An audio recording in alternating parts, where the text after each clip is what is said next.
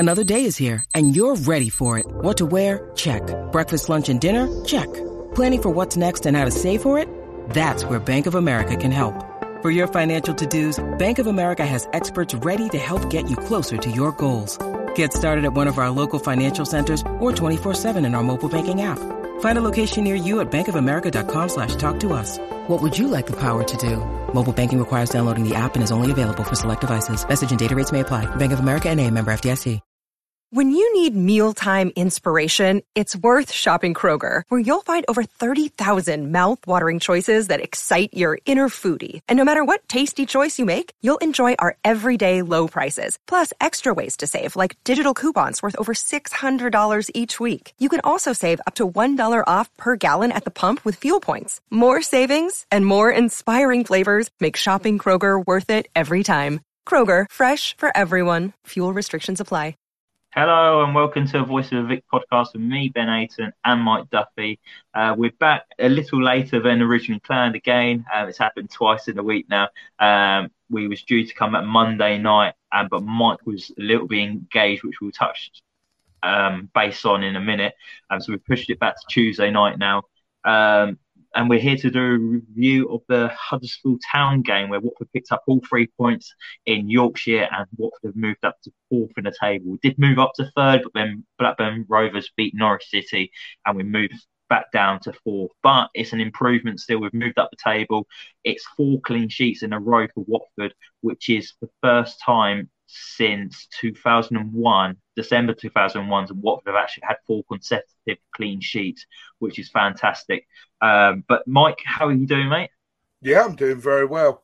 It's a bit like the old days, you know, when in lockdown, it felt like almost every week we were talking about winning, and after last season, talking about losing pretty much every week. It's nice to be back talking about another Watford win. And I got a bit of a Watford fix last night, which we'll talk about in a minute. But other than that, all ready to break up for Christmas now. Roll on Friday and roll on the break. What about yourself? You all good? Yeah, all good. Work's dying down for me as well, which is giving me more times to put towards the podcast a little bit. I don't know if people are watching on YouTube, but you would have noticed there's a new thumbnail for YouTube now, which I've created in the last day or so. So hopefully going forward, we'll have something that actually look a bit more decent for the podcast. And then we're planning a Christmas special, which we'll be recording in a couple of days' time and releasing before Christmas for you to listen on. And we're just trying to get ideas for that and work towards bits and pieces. So if anyone's got any suggestions for any topics that you want me and Mike to do, and we've already had a suggestion from one of our listeners, George White. He wants us to cover 5 worst Watford signings since 2012. So that's since the Pozzos have taken over. And so me and Mike are going to be working on that and giving our list, our 5 worst. We'll both do them together. So I'll do a list and Mike will do a list. So if anyone else has got anything else you want us to cover, we've got a couple more things that me and Mike will throw in. But if you've got something that's a bit more interesting than what me and Mike's going to do, we'll probably take out one of ours and put your ones in. But yeah, Mike, like you say, you was busy last night. We was going to record, and then you mentioned, I might be off doing this, but it all depends if I finish work in time. You actually went up to Lincoln yesterday, not to see your missus this time, to watch Watford under 18s play in the FA Youth Cup, and they came out 3-0 winners, didn't they? Yeah. So obviously the draw come out a few weeks ago, and I spotted it. I thought, Lincoln, brilliant. I might be able to go. And it was originally meant to be last Friday, but I had my work Christmas party, so I was a bit gutted that I couldn't go, because I usually go up on a Friday straight from work. But then it was called off. It was postponed because of a frozen pitch.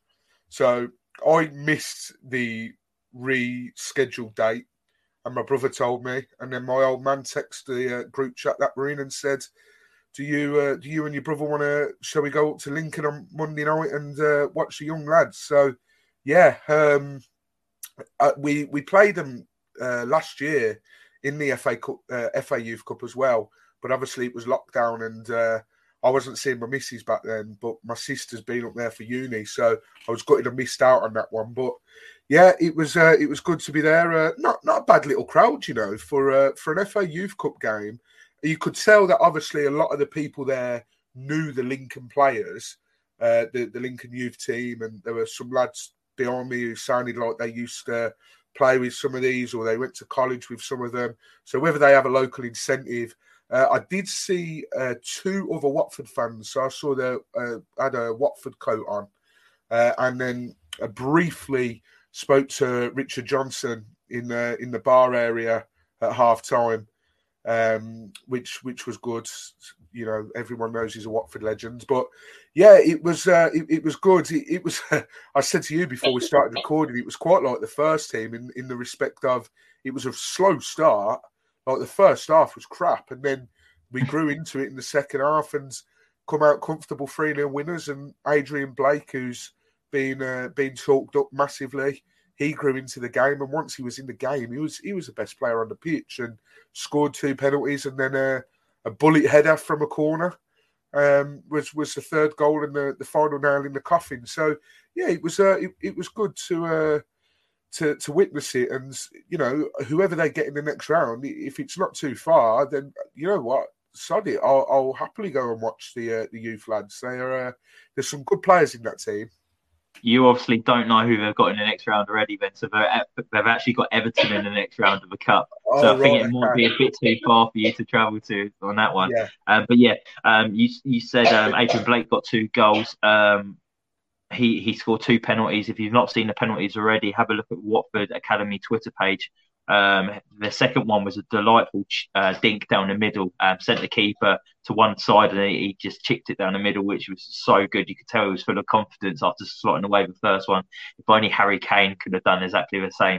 And then that third goal that you talked about, it was Joshua Mullins with a bullet header and past the keeper, which wrapped up the victory for the Hornets, and they will face Everton in the next round. So congratulations to the youngsters. And also, I must say, was it the under-23s won today in the Premier League Cup against Middlesbrough? They won 3-1. A trialist got 2 goals.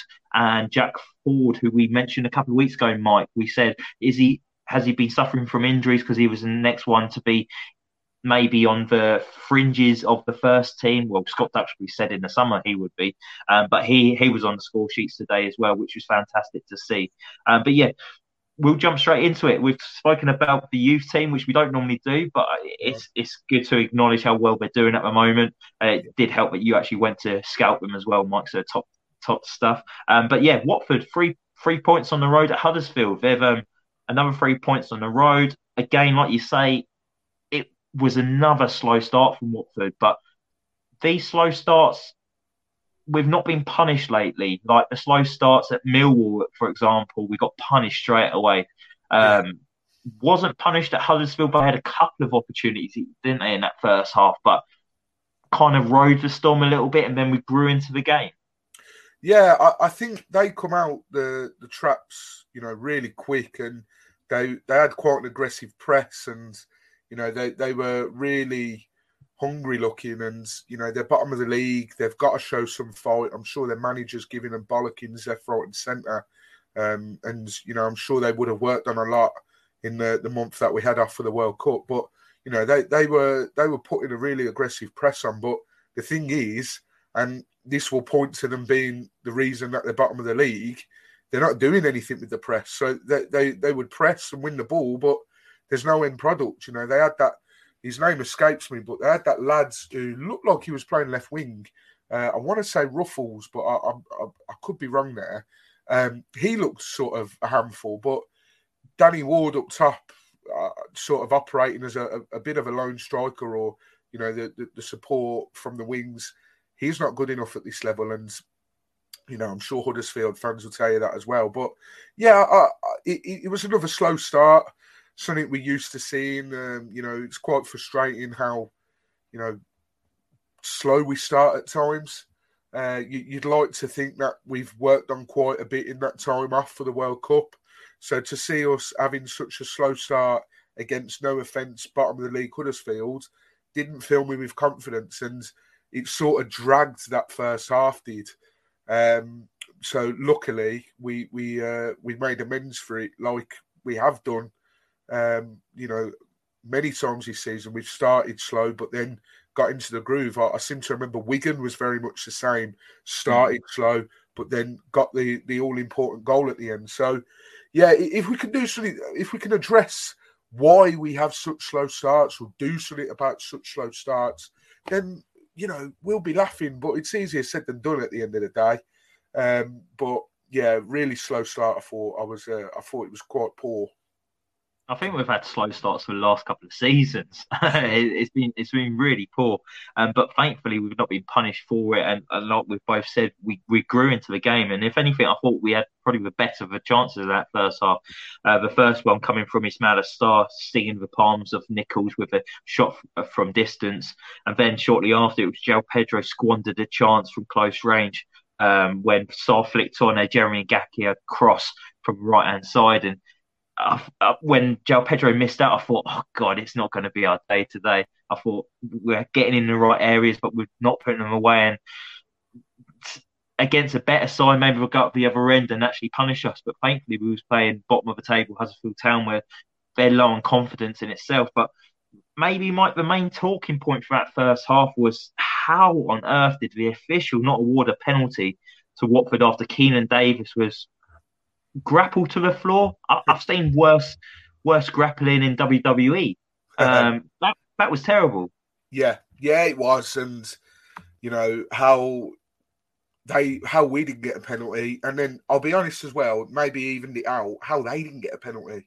They went up the other end not long after, and I can't remember who it was. It might have been Kaba, but it hit the sort of, his arm was out and it hit his hands, and we were quite lucky. Maybe the referee knew, well, I messed up on that one, so I'm not going to give this one because it's so soon after. But Keenan Davis doing what Davis does, he'll win the ball in an area and you think, why has he gone out there to go and get it?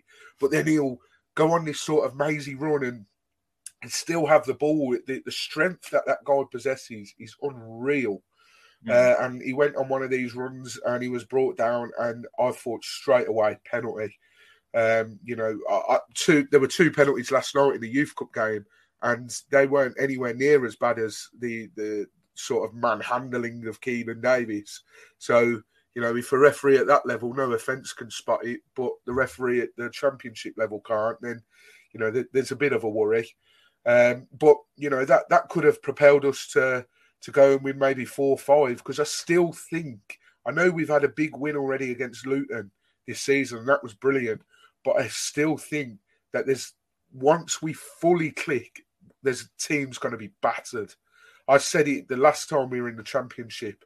Once we click, we will give a team a hammering. And we beat Bristol City 6-0. So I still think that, we just need one of those games where it's free scoring, 4-5. I know people might be watching this thinking, well, yeah, every team wishes that. But I genuinely believe we possess the talent. And if we can just learn to put these chances away, I think João Pedro's lucky to not get the same sort of scathing reviews as Raymond I did. Now, I know Raymond I was pretty much in front of the goal and had to tap it in an empty net, but I still think it was just as bad a miss from João Pedro. And I know he's not going to get as slated as Raymond I because João Pedro's a lot better, but I still think it was a really, really bad miss. And there's two chances straight away. You're talking about them. The Sarr one was a little bit more of a hit and hope if it goes in happy days.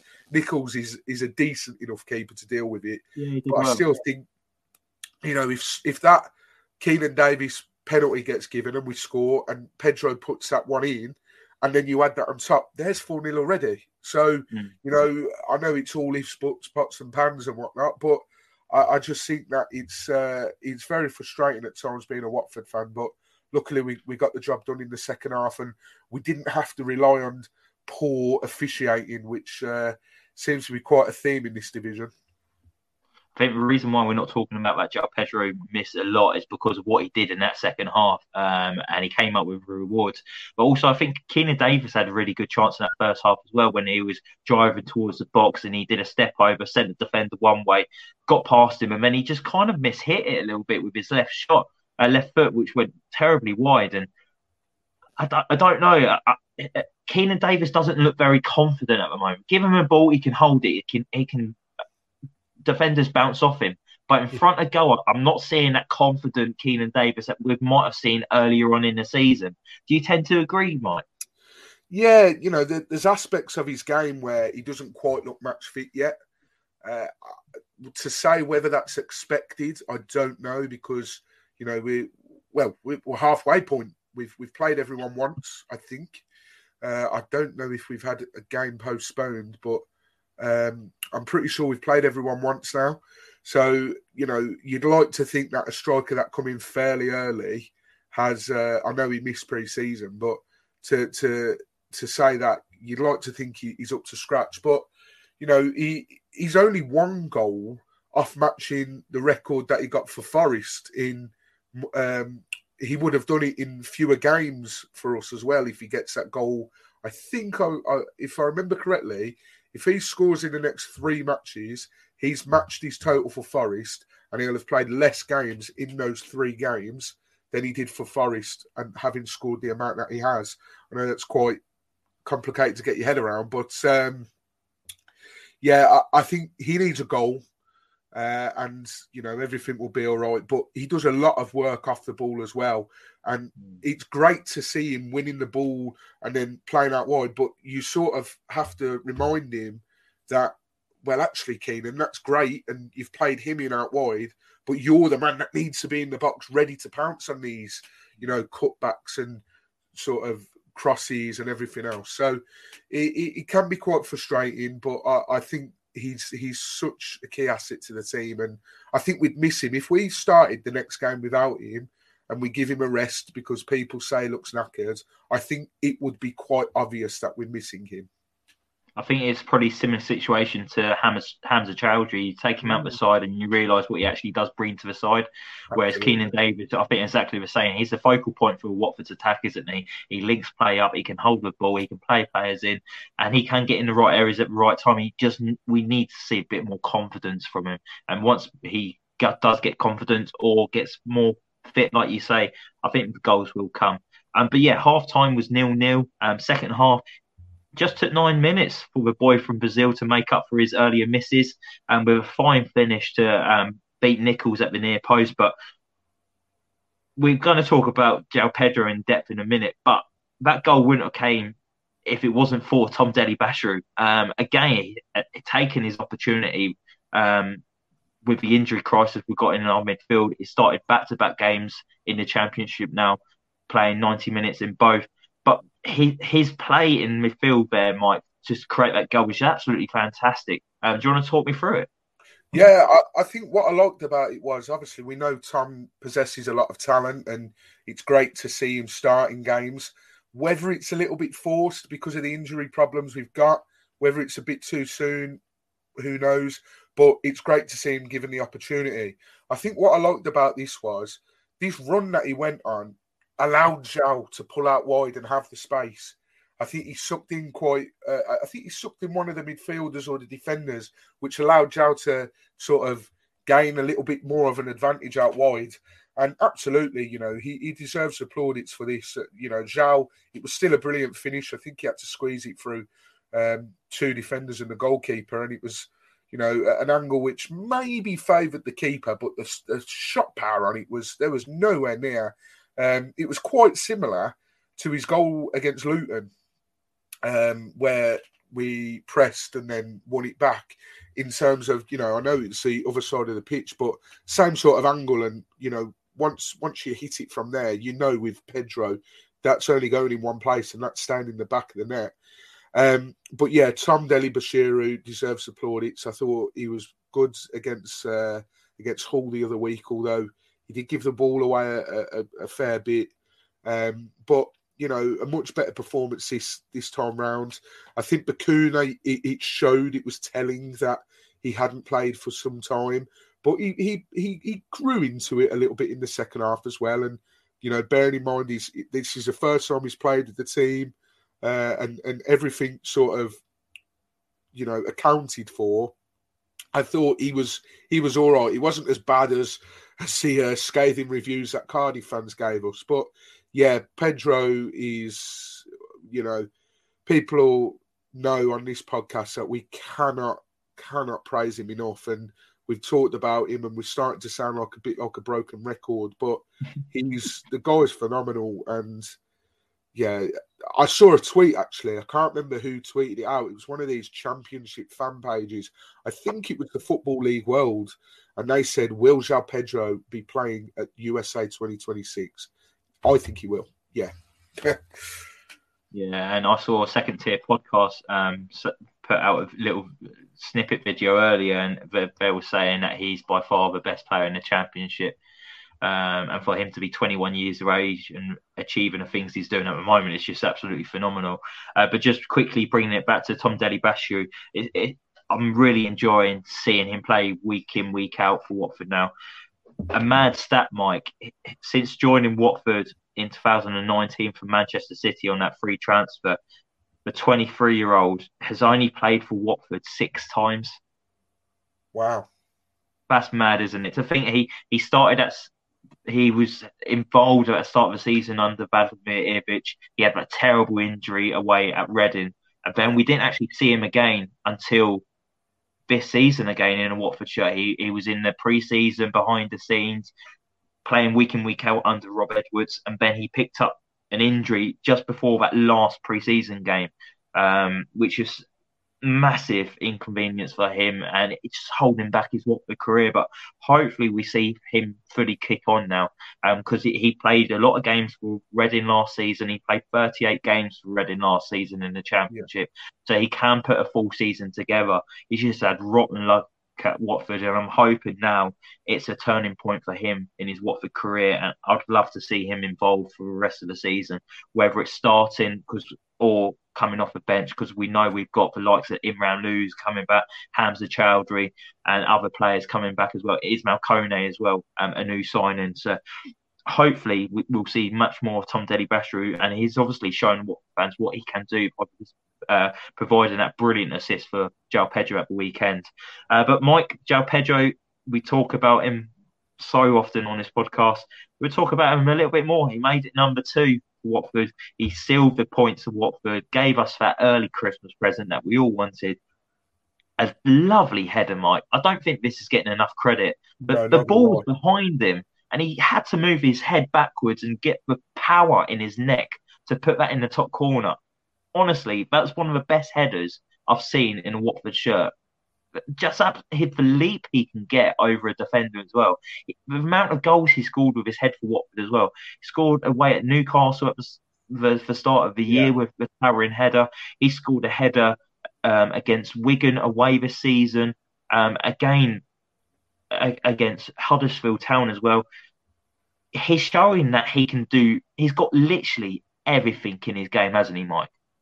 Yeah, his all-round game is fantastic, and I've seen a few people tweet who, a few people on Twitter ask, who's been the most talented Watford player that you've seen in a shirt in the time that you've supported the club. And João Pedro's a name that crops up so much, and I honestly can't wait to see what this boy goes on to achieve. I know a few people were sort of a bit like a proud father moment, if that's the best way to describe it, when they saw Richarlison score at the World Cup and, score that brilliant goal and, run out for Brazil at the World Cup, considering that, yes, he started at Fluminense, but come to Watford and sort of learnt his trade in English football a little bit at Watford. He started his career off in English football in Watford. So I know, a few people were proud there, but I think João Pedro, what he's destined for, I cannot wait. He's got to be playing for a top European club.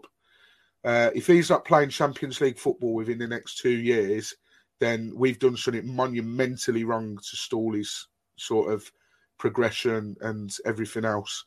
And this also means as well, obviously, he scored 2 goals. He's now ever closer, Ben, to that total that I wanted him to get so much last time out. He's 2 goals off 10 goals for the season. He's surely got to get that. Surely. I think he will, and I think he'll do it with loads of games remaining. Yeah, Gerald Pedro's moved up to 8 goals this season now. Last time in the Championship, he got 9 goals, and Mike was willing him on for weeks to get that 10th goal. Just hit double figures. My question was actually going to mention this, Mike. How many goals do you reckon he's going to end up this season? You've got to remember he's playing in the number 10 role for Watford as well. He's not playing as a central forward. He's our top goal scorer this season. He's 21 years of age, got 8 goals playing from a number 10 position. How many goals do you reckon he's going to get this season? Do you see him surpassing maybe 15? Because yeah. I look at this side and I don't see an out-and-out 20 goals striker at Watford. And I don't think Joe will get 20, but I think he could not easily. I think it's manageable to maybe hit 15. Yeah, I mean, you look at the last time we were in the Championship, you used to do the graphics on Instagram and Twitter and put out our top goal scorers, top assists. And come the end of the season, the top goal scorers chart was, it was quite long, we didn't have that player that scored, 12, 13, 14, whatever. It was, shared out through the team. And I think we're going to see a lot of that this season as well. I think Davies will chip in. I think he's on 4 goals at the moment. Could be 5 if memory serves me correct. João Pedro's on 8. Ismail Assar's on 6. If memory serves me correct. So those players are all capable of reaching really good figures. But how much do I think João Pedro will get if he carries on the way that he is? And we've just hit the halfway mark. I think he could easily get 15 goals. I know he's playing in a 10, so he's not going to be one of these that scores week in, week out. But the talent he possesses is scary. I mean, we're saying all this. Watch us go and bloody sell him in January now, and this not matter. But in all seriousness, I think he could easily get 15 goals this season, without a doubt.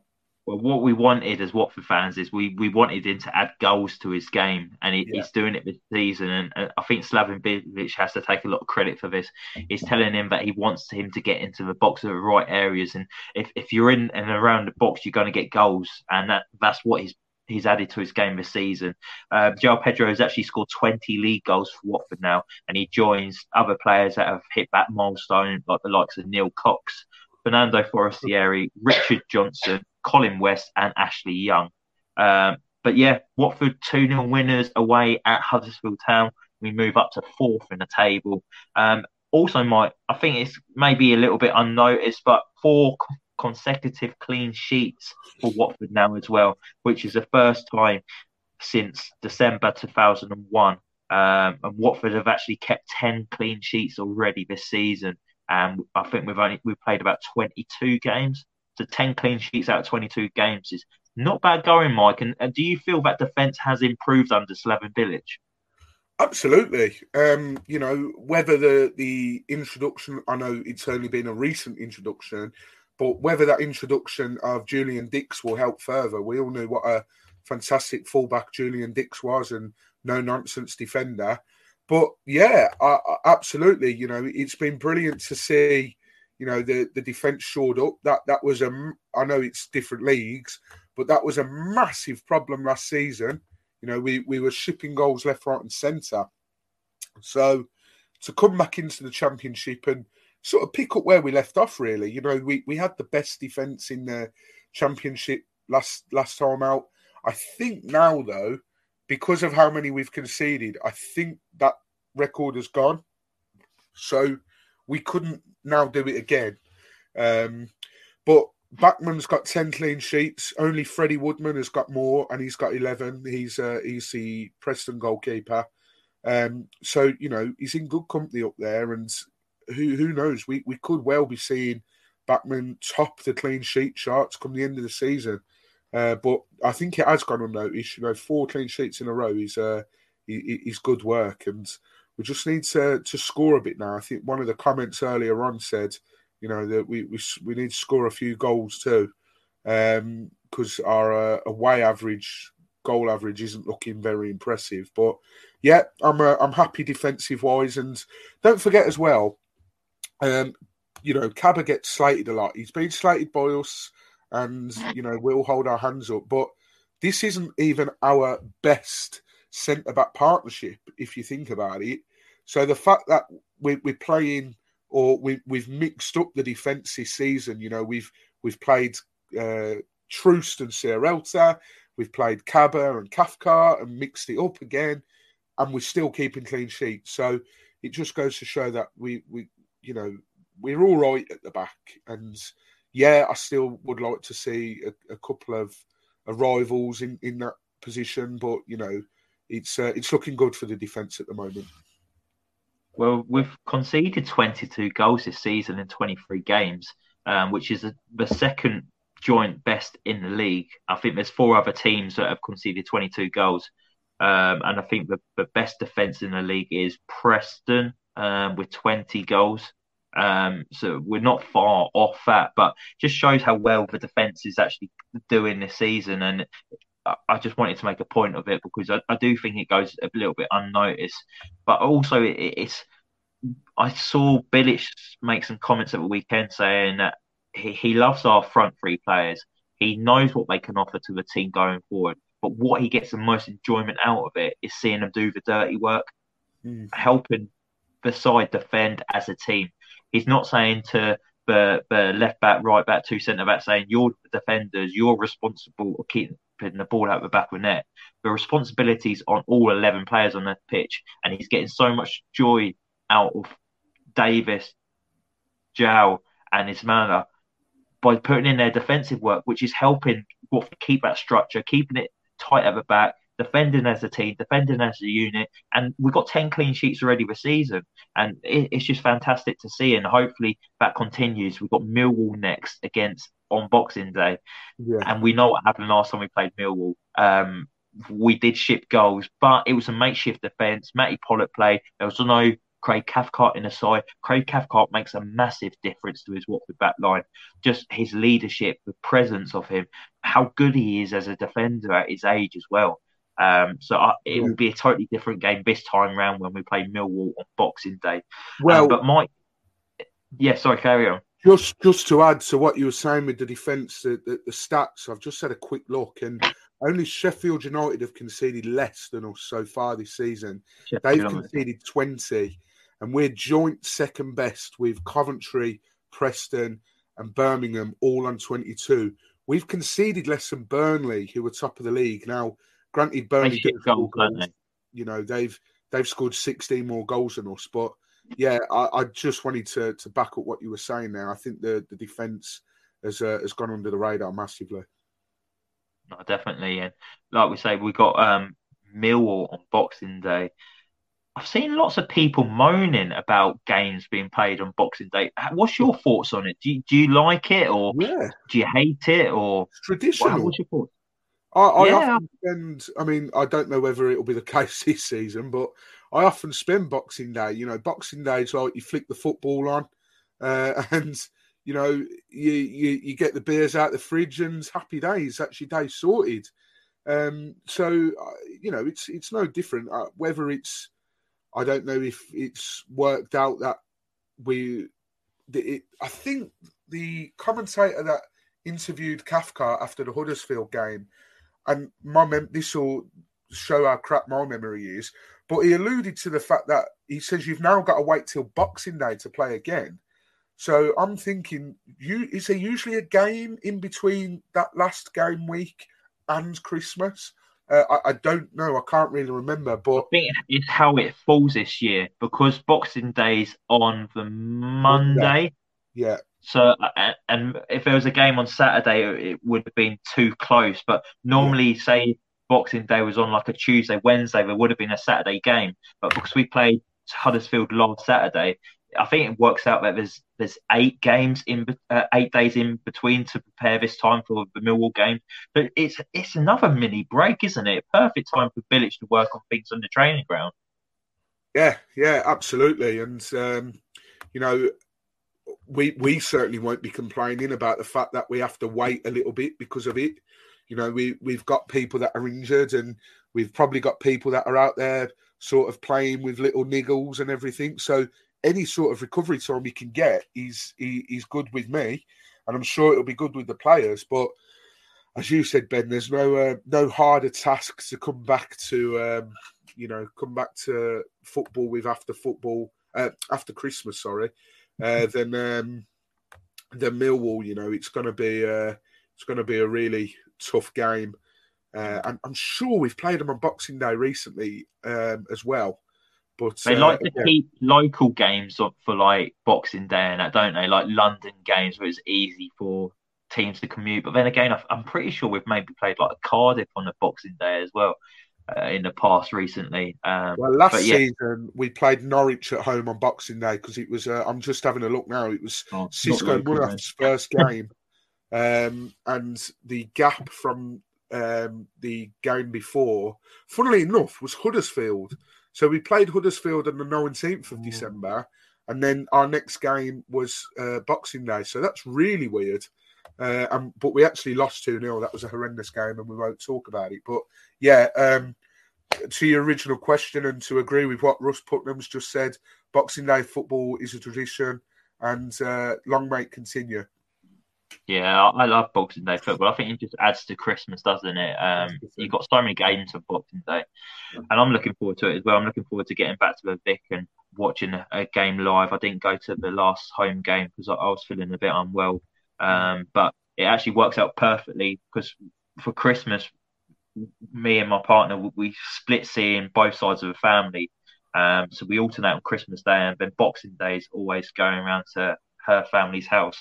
But this time, because my daughter, she has like an afternoon nap, it's worked out perfectly where Isla will be having a nap during the Millwall game, which allows me to go watch Watford game. And I'll get back when she's waking up. So then we'll get her ready, get her in the car, and drive over to meet the in-laws and have a second Christmas Day. So I'm thankful that she has a Christmas nap because I guarantee when she's older, I won't be going to Boxing Day games because she won't let me. That's my daughter, not my missus. She'll probably let me, but my daughter, she'll be clinging to me and won't let me go unless I take her with me. She might want me to go. She's doing very well at Little Kickers, I must say. She'll be donning that yellow Watford shirt very soon, I'm sure. But Mike, just quickly before we wrap it up as well, on this day in 2015, the Hornets beat Liverpool 3-0 to earn a fourth consecutive Premier League win. The goals came from Nathan Ake and 2 from Igalo. What a fantastic day that was at the Vic. It was live on BT Sport as well. Was it one of the first games for Jurgen Klopp as well, coming over to England after managing Borussia Dortmund? Talk me about the memories that you've got from that game, because that was just Watford turned up. And I think special mention for Barami in that game as well. I thought he was outstanding in the middle of the park, and he set up Igalo's second goal, Watford's third. But yeah, talk to me about your memories of that game. Yeah, it was brilliant. I know, Liverpool had a bit of a, I don't know whether it was injury crisis, but they didn't have, they were missing a few players. I mean, Bogdan was in goal. He's not their usual goalkeeper, but still, they had more than enough on that pitch to beat us that day. And we've been quite fortunate. We've had some brilliant results against Liverpool over the last couple of years. And as, again, someone's just alluded to in the comments, we were almost top 4. And I think it was quite early on in the season. And, it was December time. But, someone asked Troy at the end of the game, you're not far outside the Champions League spots now. And Troy, being Troy, just was like, really? You're going to ask me that? We're in December. And I think we ended up finishing like bottom half. We did what Watford do and usually crash after Christmas. But the game itself was superb. Igalo was on fire.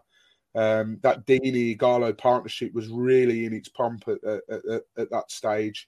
I remember Troy sending the ball over the top to Igalo for that second goal, and Igalo just brushed off Skirtle, didn't he? Yeah. As if he wasn't there.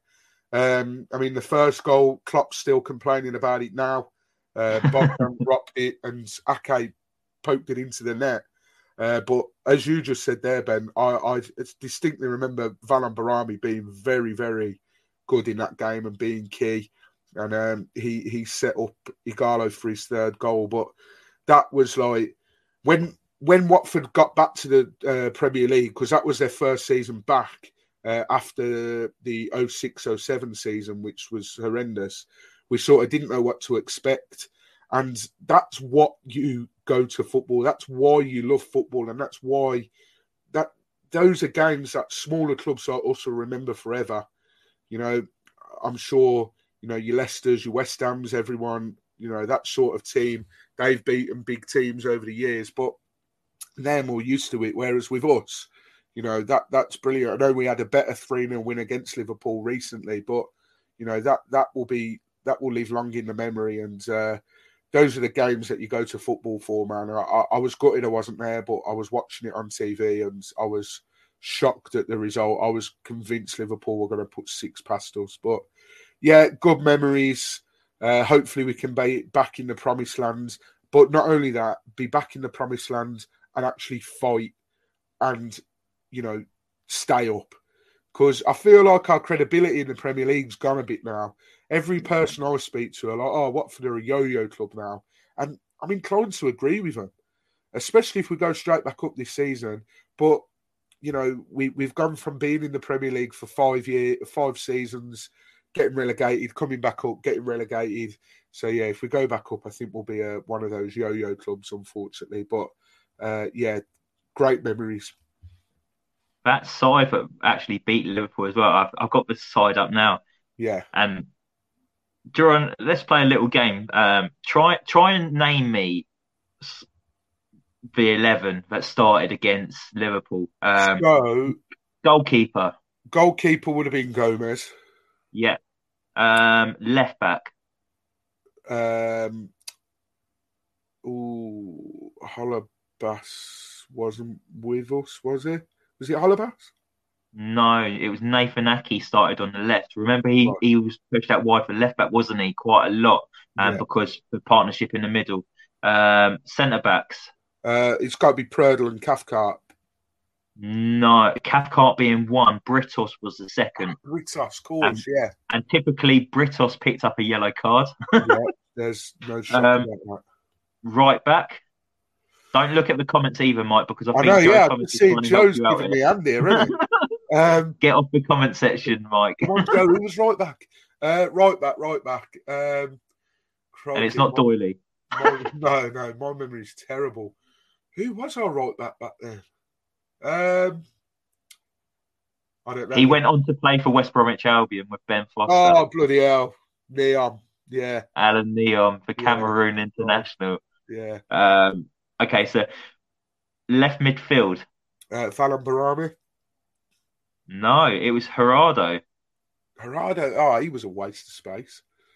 And you know, I'm bigging up Barami as well for saying he was absolutely outstanding. He started on the bench and came on in the 80th minute. He was good for that 10 minutes, though. That was a bloody good 10 minutes. That's what. Mate, that's the best 10-minute cameo I've ever seen. Yeah, exactly. So 2 centre midfielders. So Gerardo was one of them, and he would have been partnered by Etienne Capoue. Oh, Watson. Yeah, Etienne. Watson was playing. Yeah, Joe Thomas has helped you out again. You're looking at the comments. I saw that before Joe said it, because Watson took the corner for the first time. It was Ben Watson and Etienne Capoue. And then right midfield for Watford? Right midfield would have been... come on. I really don't know. You have to tell me. Alman Abdi played over on the right. He played quite a lot over there as well. And then you don't need help with these two. The top two up top. Dini and Igalo. And just before fun, the substitutes was Valon Barami, Obi Ule. I think I pronounced that right. The big tall Belgian. He was at Barnsley last I heard. Yeah, I don't know what happened with him. He went Standard Liège, or did we sign him from Standard Liège? I think we signed him from Standard Liège. He might. It's a shame Uncle Ron's not in here, but he might have been one of Mogi Bayat's guys. Most probably. Guardiola was on the bench as well. Ketchianya. Holebas was on the bench, Mike. So Aki was actually our preferred left back at the start of the season. Maybe because Holebas didn't even want to be at Watford, didn't want to join us. Yeah. Diamante from West Ham, I think Yeah. he didn't really do much, did he? I think he nearly scored a free kick for Watford at Old Trafford, was it? Did he even do that? I don't know. He had a pretty sure he was brilliant close to career scoring a before free he kick. joined. And then the goalkeeper was, I can't pronounce his name. It was the Lithuanian goalkeeper. Yeah, so Arlaskas was from Lithuania, Alaska. and he was he was a god in Lithuania. And I remember But he being couldn't at catch Villa a cold Park. in England, did he? No. I remember being at Villa Park and him coming on as a sub, and it was only for 5 minutes or 10 minutes, but that was the longest 5 or 10 minutes I've ever had to endure as a Watford fan. My heart was in my mouth because we won 3-2, and every time the ball went near him, I was like, shit. But luckily it was all right, so... I can't really remember much of that Aston Villa away game that year because I got so drunk I dropped a pie in the guy in front of me, and then he didn't notice that I did it. So then I had my napkins because the pies come in napkins, don't they? And I was trying to wipe it off the back of his coat, but I was making it worse, and the steak was going everywhere, and I had a massive fail. But it was a quality away day, one of the best I've had. But yeah, we should do these throwbacks more often and testing you on your knowledge of the team. That was actually a bit of fun. Christmas special, there's an idea. Christmas specials, we'll all right, yeah, we'll throw that one in. I love it when we go off topic. I think they're probably the better podcasts, aren't they? Saves talking about matches, just go off and chat crap like we normally do. But yeah, thank you for watching, everyone. Me and Mike will be back in a couple of days to do a Christmas special. If you want us to cover any topics or play silly little games, just like what we've just done now, let us know and we will oblige. Be more than happy to oblige. But don't forget to hit that like button. Don't forget to hit that subscribe button. Christmas is Sunday, and Mike needs another 30 followers for him to hit his target. I thought it was ambitious when he wanted to hit it a few months back. Then we got a lot of followers and we got closer, but then it's just stalled and it's been a bit dead since. But yeah, tell your mates, get us to that 300. But yeah, we'll be back in the next couple of days. Keep an eye out for our Christmas special. I've got to wear a Christmas jumper, don't I, Mike? I've said about it before. You've worn Christmas jumpers week in, week out since we've hit December. So I've got no excuse, and I'm sure we'll have a few drinks as well. But yeah, stay safe, everyone, and come on, you Hornets. Sports Social Podcast Network.